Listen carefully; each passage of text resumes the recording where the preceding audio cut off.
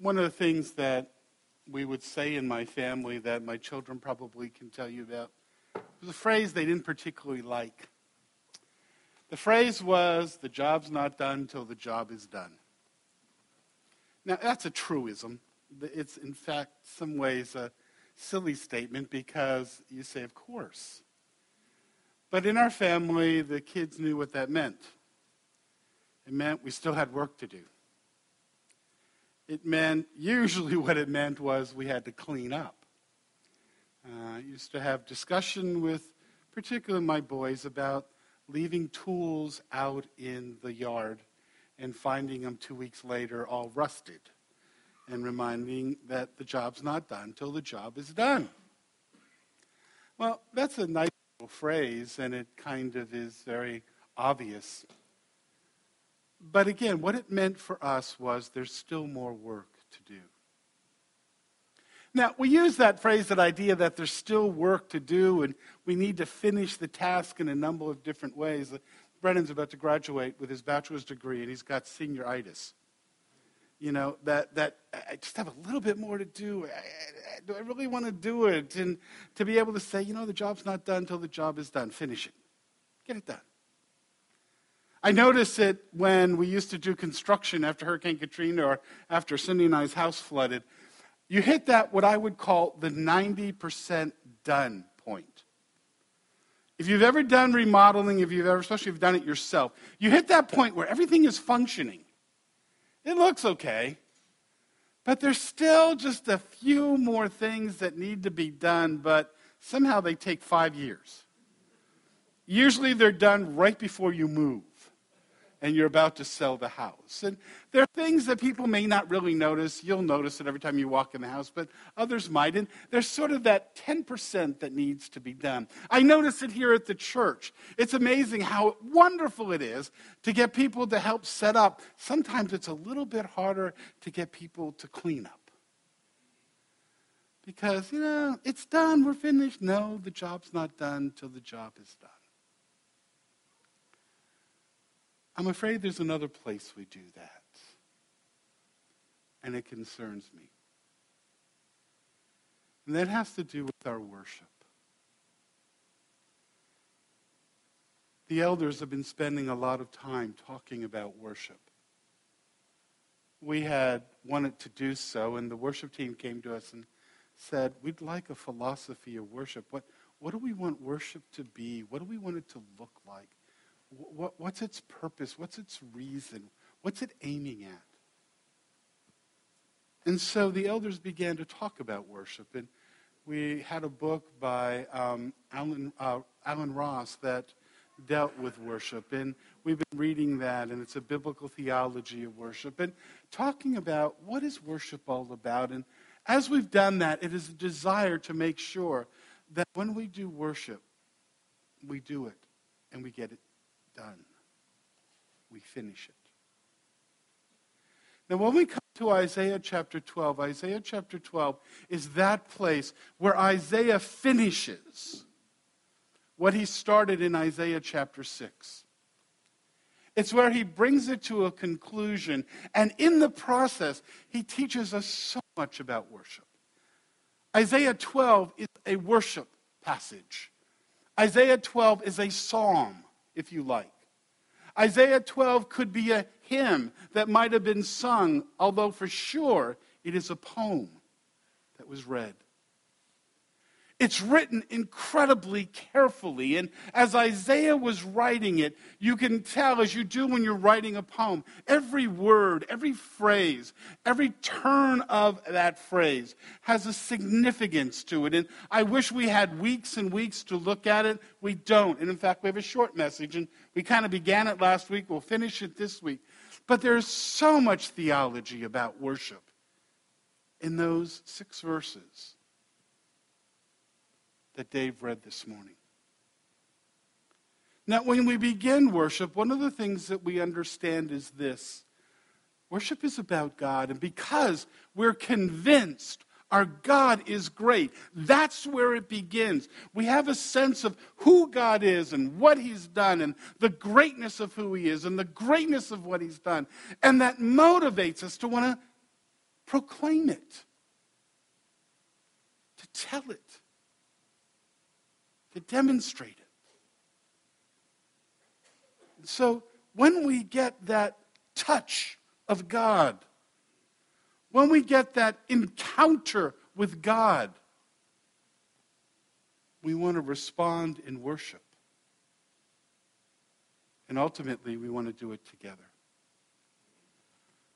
You know the motto of Grace Community Church is living a life of what?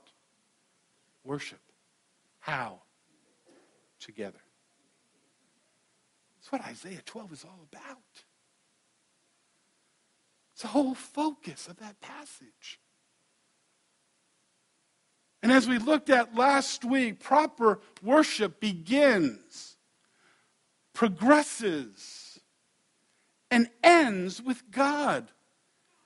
I just appreciate Chris's choices of choruses this morning, and we sang about how worship is about Jesus. It's all about not me, not whether I'm blessed, not whether I'm encouraged, not whether I'm motivated, although those things happen, particularly in our corporate worship. But that's not what worship is about. Let me give you a Louisiana word. That's lagniappe. That's the little extra that God may choose to give. But worship is about God. If you have your Bibles, turn there to Isaiah chapter 12. And we read this last week where Isaiah so carefully, in the very grammar of the passage, reminds us it's about God, not about the answers, not about what he provides, not about his blessings, not about all those things. They are wonderful, but it is God that is the center of our lives. It is God who is the foundation of all that we are and do. It is God that is the central process through which we evaluate all and make our decisions. It's God. And you remember last week we read there where, beginning in verse 2, it says, "Surely God is my salvation." The person of God, the relationship with God, the covenant with God. I will trust and not be afraid. The Lord is my strength. Yahweh. It's a doubling up. Now, in our language, if we use double negatives, we get all upset about that. I remember going to a store and we asked this one waitress, "Do you have this anymore?" And she said, "Not no more." And we had to kind of work out that sentence. Not no more. So not no more means you have it. Well, in Hebrew, doubling up was an emphasis. Isaiah says it's God. It's all about God. It begins, it progresses, and it ends with God. The Lord is my strength. He is the object of my worship. He's my song. He has become my salvation. With joy, I will draw the water that he provides. Isaiah wants us to understand it's all about God. This morning when we come together, it's about praising him and glorifying him. Maybe it's about being broken before him, but it's about him. And that needs to be so central. When we walk in and we register our children, I know that's new this week, isn't that cool? And we do all those kinds of things. It's not just getting that done. It's coming in to say, God, I want to focus on you. When the worship team is in my office and we're praying before we come in here, do you know what they pray? God, let it be focused on you. Let people see you, not us. Our lives are about God and finding ways to express his greatness, the wonder of who he is. both in the things we sing and in the ways that we act, in the ways that we respond. Proper worship begins, progresses, and ends with God. That's what Isaiah is all about. It begins because God chooses to forgive in Christ. And that was all last week's message. It's available. You can go and listen to it. We're not going to develop it this week. But something else that Isaiah says here that we just touched on last week. And that is that proper worship is individually initiated, but fulfilled in unified corporate worship. Here's where I ask you to remember your high school grammar. You remember that when we use the word you in English, we cannot distinguish just by that word whether it is a second person singular, meaning you. I pointed at Cindy. Or whether it is a second person plural, meaning you.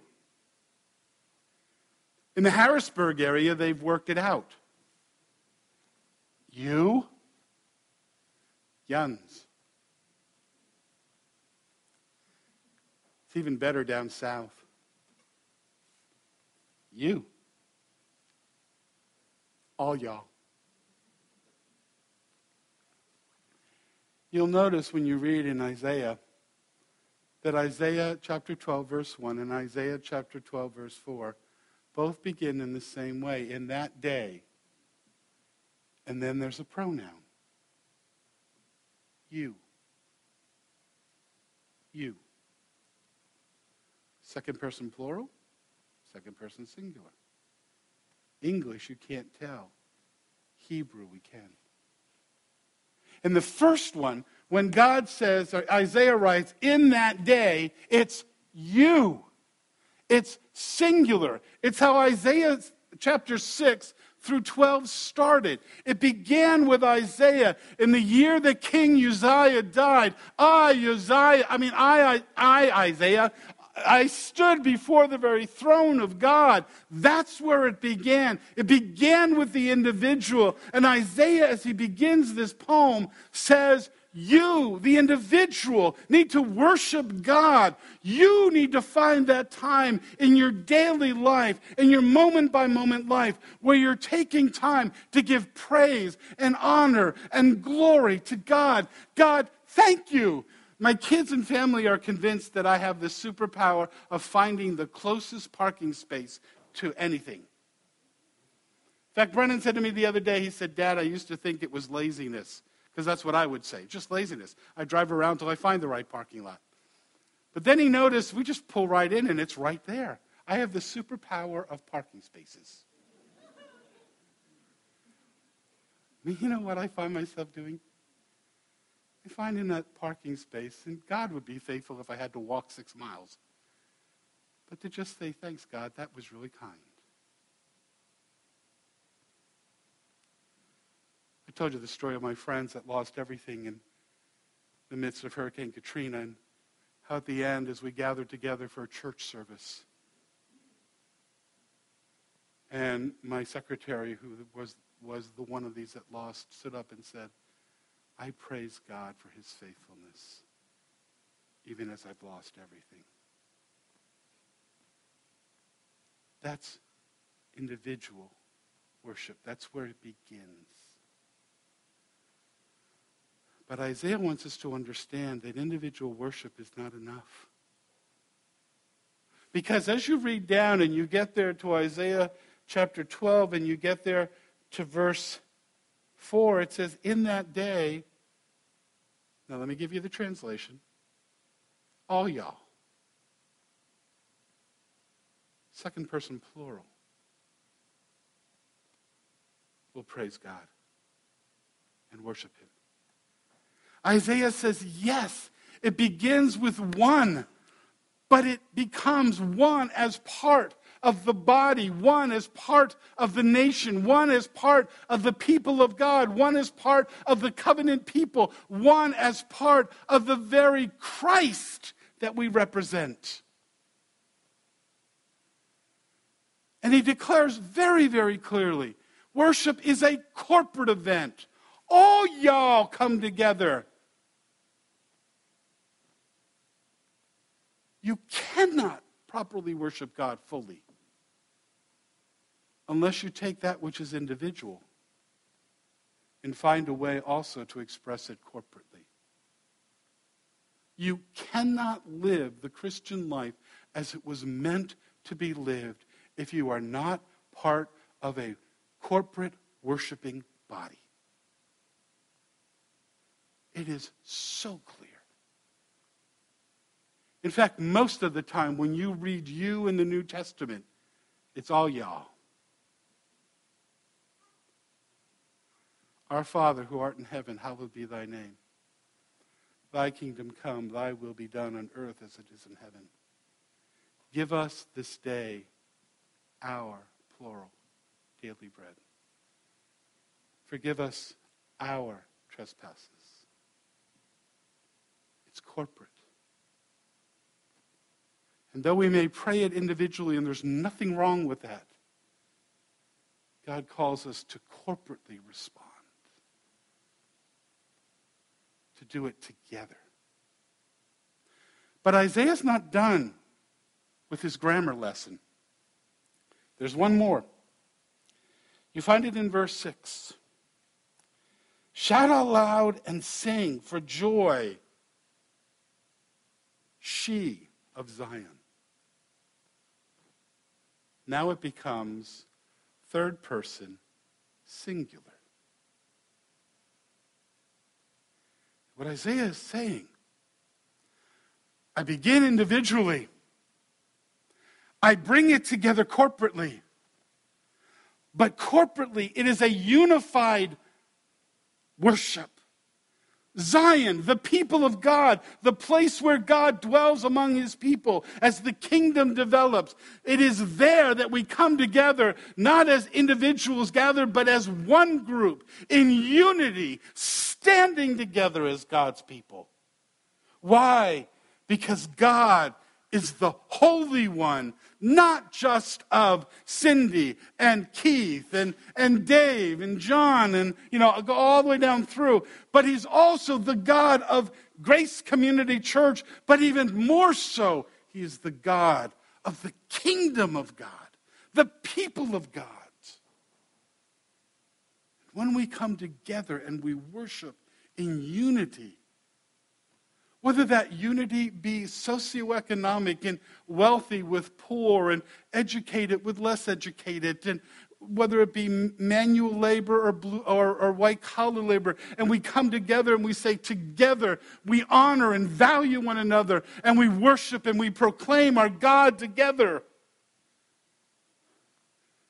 Whether it be racial, and we come together as black, and we come together as white, and we come together as tan, and we come together as all the different mixes of color that make up this wonderful tapestry that God has made, and we proclaim to the world we are one body in Christ.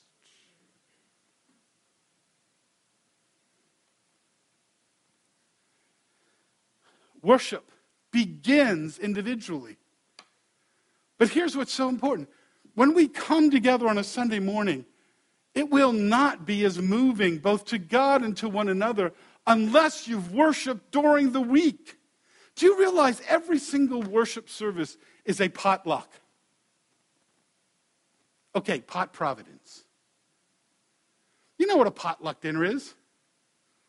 Some people come to the potluck and they're not able to bring anything, but they come and they partake of the food and the fellowship, and our attitude there is, welcome, come.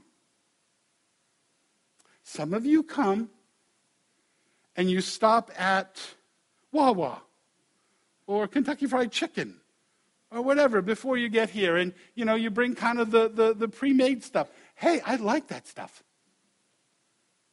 We say, come, bring what you have. Oh, but some of you slave all afternoon on that dish. Probably a casserole. And you bring it. And together we all share it. And we rejoice and celebrate at the grandeur of our feast. Beloved, that's what worship is. Everybody's invited. But bring what you've had. If you come this week and you have nothing, it's been a really hard week and you're struggling with the Lord, and come. Bring that as we seek to encourage and lift you up, and as we praise our God and we celebrate our God together. If you come and all you've done is read Daily Bread all week, that's great. But maybe this week was something powerful. You want to come, and as you sing, we can look over at you and watch the impact of your worship on us. You see, our individual worship is not done till we do it corporately. But our corporate worship, we will never enjoy it individually unless we bring the individual worship that we've had during the week. Isaiah said, I saw the Lord. But then he says, we rejoice in the God of our salvation, the God of Israel. When we come and you say, you know what, I didn't get anything out of that worship service. It might have been a bad message. It might have been some terrible songs. But you know the first place to look? How much of my worship did I bring in? How much am I standing in unity with the people I'm worshiping with? How much have I taken time to be ready to praise and glorify and honor God? Because individual worship without corporate becomes falsehood, becomes proud, becomes isolated. But corporate worship, without a foundation of individual worship, is empty and lifeless and unmoving. And any worship without unity is corruption. Isaiah says, in that day, in that day, all y'all. And in that day, she, the bride of Christ, comes together and celebrates her God. And then finally, proper worship progresses through to active completion. We don't have a lot of time this morning, and I want to make sure that we have time to gather for our discovery classes, and yes, to have our fellowship time, because I know you can't go to discovery unless you've had a good snack first. But when you begin in Isaiah chapter 12, beginning in verse 4, there is a pattern that Isaiah gives. And all of it needs to be a part of our worship. Not every service, but in the overall arc of our worship, we need to be certain that these things are there, and others, but that these things are there. The first thing is worship calls forth repentance. Whenever you encounter God, you will find your inadequacy. Whenever you encounter God, you will declare, I'm a man of unclean lips. It always happens. If it hasn't, then I'm not sure you've encountered a holy God. The God of Scripture. Maybe the God of your making. For you see, when Isaiah begins this passage, he reminds us that it's all about the grace of God and the forgiveness that I come and receive from God. When in Isaiah chapter 12, and beginning in verse 1, when he says, I praise you, O Lord, although you were angry with me, your anger has turned away. You've comforted me. Isaiah is preparing us for Isaiah chapter 40. Comfort my people. He's preparing us for Isaiah chapter 40 through Isaiah chapter 55, where he talks about the suffering servant that comes and pays for our sin. He's preparing us for Isaiah chapter 37 through 39, where even the righteous king Hezekiah fails. And says in all of it, we need to have an attitude of repentance. God, you're holy. I ain't. And to worship you, I begin there. Now, repentance is not just, I'm sorry. That may be a part of it. 2 Corinthians reminds us of the sorrow, of righteous sorrow that comes when I understand sin. But ultimately, when we talk about repentance, we're talking about these elements. First, it is an acknowledgement of my failure. An acknowledgement of my sin, an acknowledgement of my recklessness with the sovereignty and holiness of God. And I acknowledge, God, you're right. I'm not. You're sovereign. I'm not. You're holy. I'm not. Secondly, it acknowledges the damage that I've done. That what I have just done or failed to do, first damages God's holiness. It is an offense to Him. David cried out, Lord, against you I have sinned. Yeah, Bathsheba is in there, and Uriah is in there, and the nation of Israel is in there. But God, it's you first. I acknowledge the hurt that I've caused in others. That's the sorrow of repentance. And then lastly, I acknowledge the damage I've done to myself. But it doesn't end there. It accepts that God is sovereign and allows Him to do His work in our lives and allows His instruction and allows His discipline. God, sin is the worst thing in my life. Whatever it takes, God, you are sovereign and loving and gracious and merciful. Deal with it in my life. And then finally, we seek a new direction. And we seek that direction through, first, God's Word. Here's how we live. But we also seek it in community as we stand with one another to make those changes. Beloved, if you have a dominant sin in your life, you will not deal with it alone. And then we depend upon the Holy Spirit. And the number way we express our dependence upon the Holy Spirit is through prayer. Worship, I think, begins with repentance. Beloved, when you came here this morning, when did you take time to say, God, thank you for your forgiveness?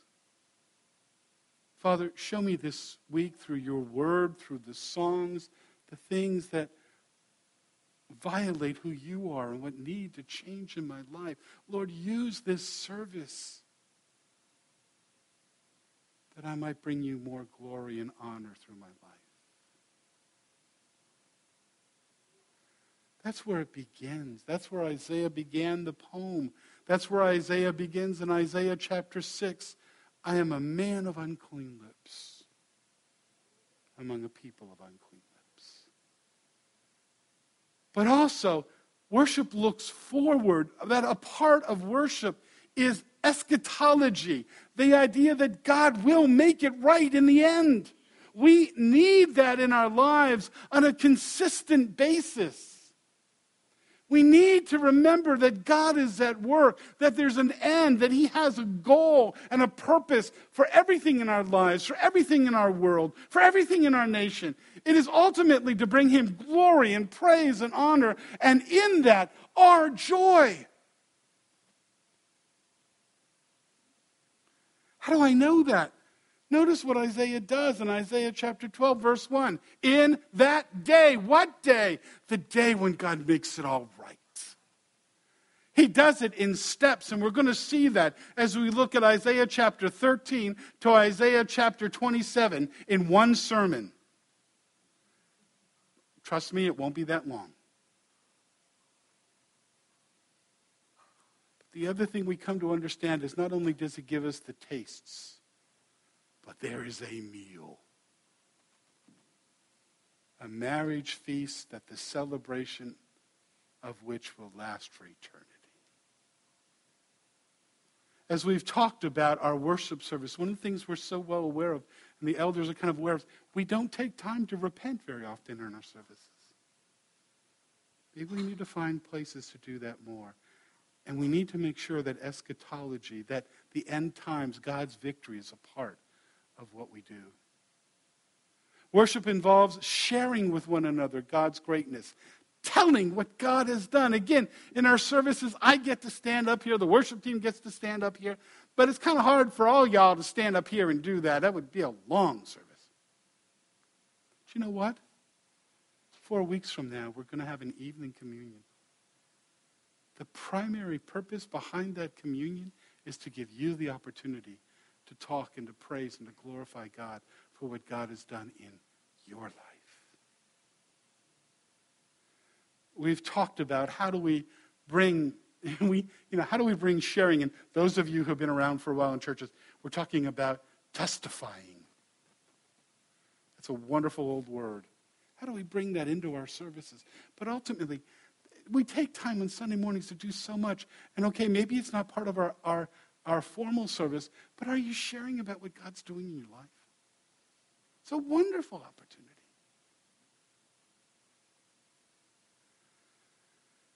Worship is comprised of expressions of praise. And again, we tried this a few weeks ago. Go like this.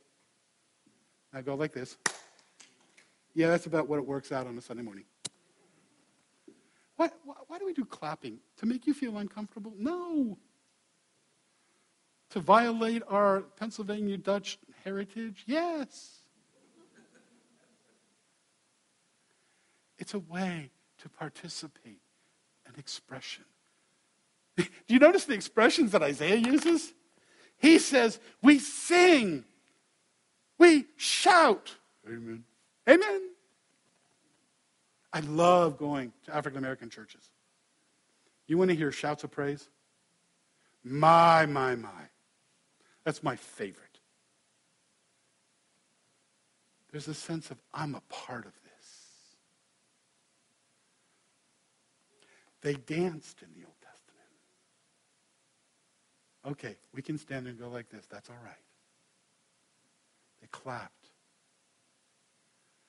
You see, so often when we come to worship, I think, Grace Community Church, I think we fail somewhat in our expression of worship because we're so self-conscious. You know what came out of this week's study for me? I'm going to start raising my hand. I am not a hand raiser. Now, I'm not sure I'm going to get the full raise. I may do the half raise and maybe the turned palm raise. Beloved, break out of your comfort. If you want to shout amen, shout amen. Amen. Thank you, Chris. Dancing down the aisle, we're going to be a little careful. In front of your seat, that's fine. But all I'm saying is, I don't mean to belittle this, but it's part of doing. It's part of expression. It's part of joining in. But to me, this I think is probably the one place that we fail the most. Worship culminates when we reveal to the world God's greatness through our words, our deeds, individually and corporately. Isaiah says, let the world know. Call on the name of the Lord. And what that means is demonstrate his name, his character in what you say and what you do and what you don't say and what you don't do and in the attitudes that you have and in the responses that you have. Why? So that people will know our God. That we can proclaim him. Beloved, this worship this morning is not done unless you take it and leave the doors and do something different. I know we're going to run out and go to discovery class. That's okay. And we're going to run to our meals, and that's okay. But to take time and think, God, what did I learn about you today, and what do I need to do differently? I end with this convoluted sentence. If worship's not done till worship is done, then when this morning's worship is done, what will I do to do worship? Maybe share the gospel this week with a friend. Maybe choose not to yell at the guy that just cut me off. Maybe to change my attitude about the people at work and choosing to serve them rather than use them. Each individual person, every time we gather together for worship, God says, there's something I want you to do. And worship's not done till worship is done. Father, our worship begins with a relationship with you. Coming to know you as our Savior, as Isaiah did. We pray, Father, that if there's anyone here that is not certain of that relationship, that they would come and speak to me or someone else. But Father, I'm going to speak to us as a church, as a body of mostly people who come together knowing your Son. May we be people who truly worship you. Father, may we not be simply hearers, but also doers. Not for us, not for the blessing, not for all of that, but that you might be praised, that you might be glorified, that you might be honored, and that you might be seen.